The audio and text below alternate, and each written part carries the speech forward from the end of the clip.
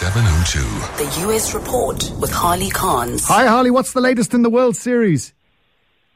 Oh, this is good. The Cubs evened it up one game apiece by beating the Cleveland Indians 5-1 tonight. So it was turnabout is fair play. It was nearly raining most of the time, but they managed to get the game in, and so it moves on now to Chicago, and they'll play 3 games in Chicago, and it ought to be fun. It's a good series so far. You'll make baseball fans of us. Back to the politics. Trump making progress in Florida, but he's still trailing, isn't he?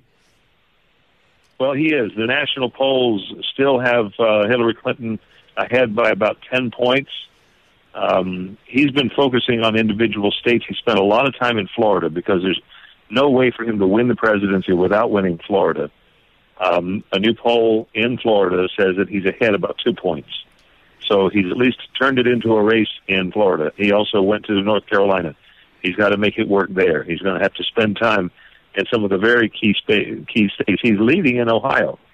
So things are beginning to turn, not in his direction, in his direction, but not enough to make him feel confident. He's got a really tough slog in front of him, but he seems to know it.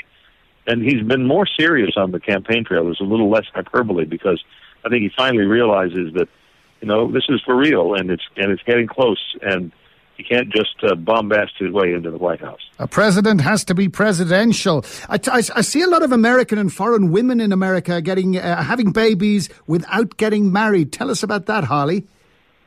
Oh, I thought this was an interesting thing. My mom is probably very upset about this. There's a little bit less of it lately, but Pew Research has looked at the statistics.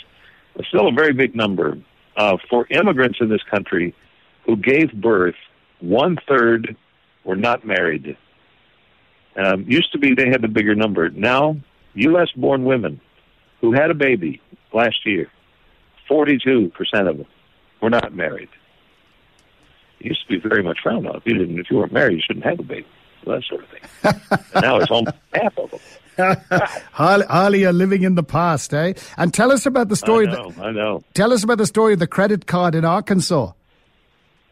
Yeah, well, sometimes you work for a county or for a government organization. They'll give you a credit card to take care of the expenses of the office you work for.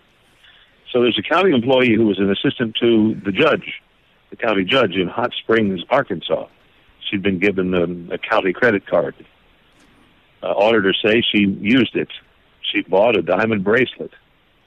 She bought Razorbacks college football tickets, pet insurance, and even a tuxedo for her little dog. $200,000 in unwarranted charges.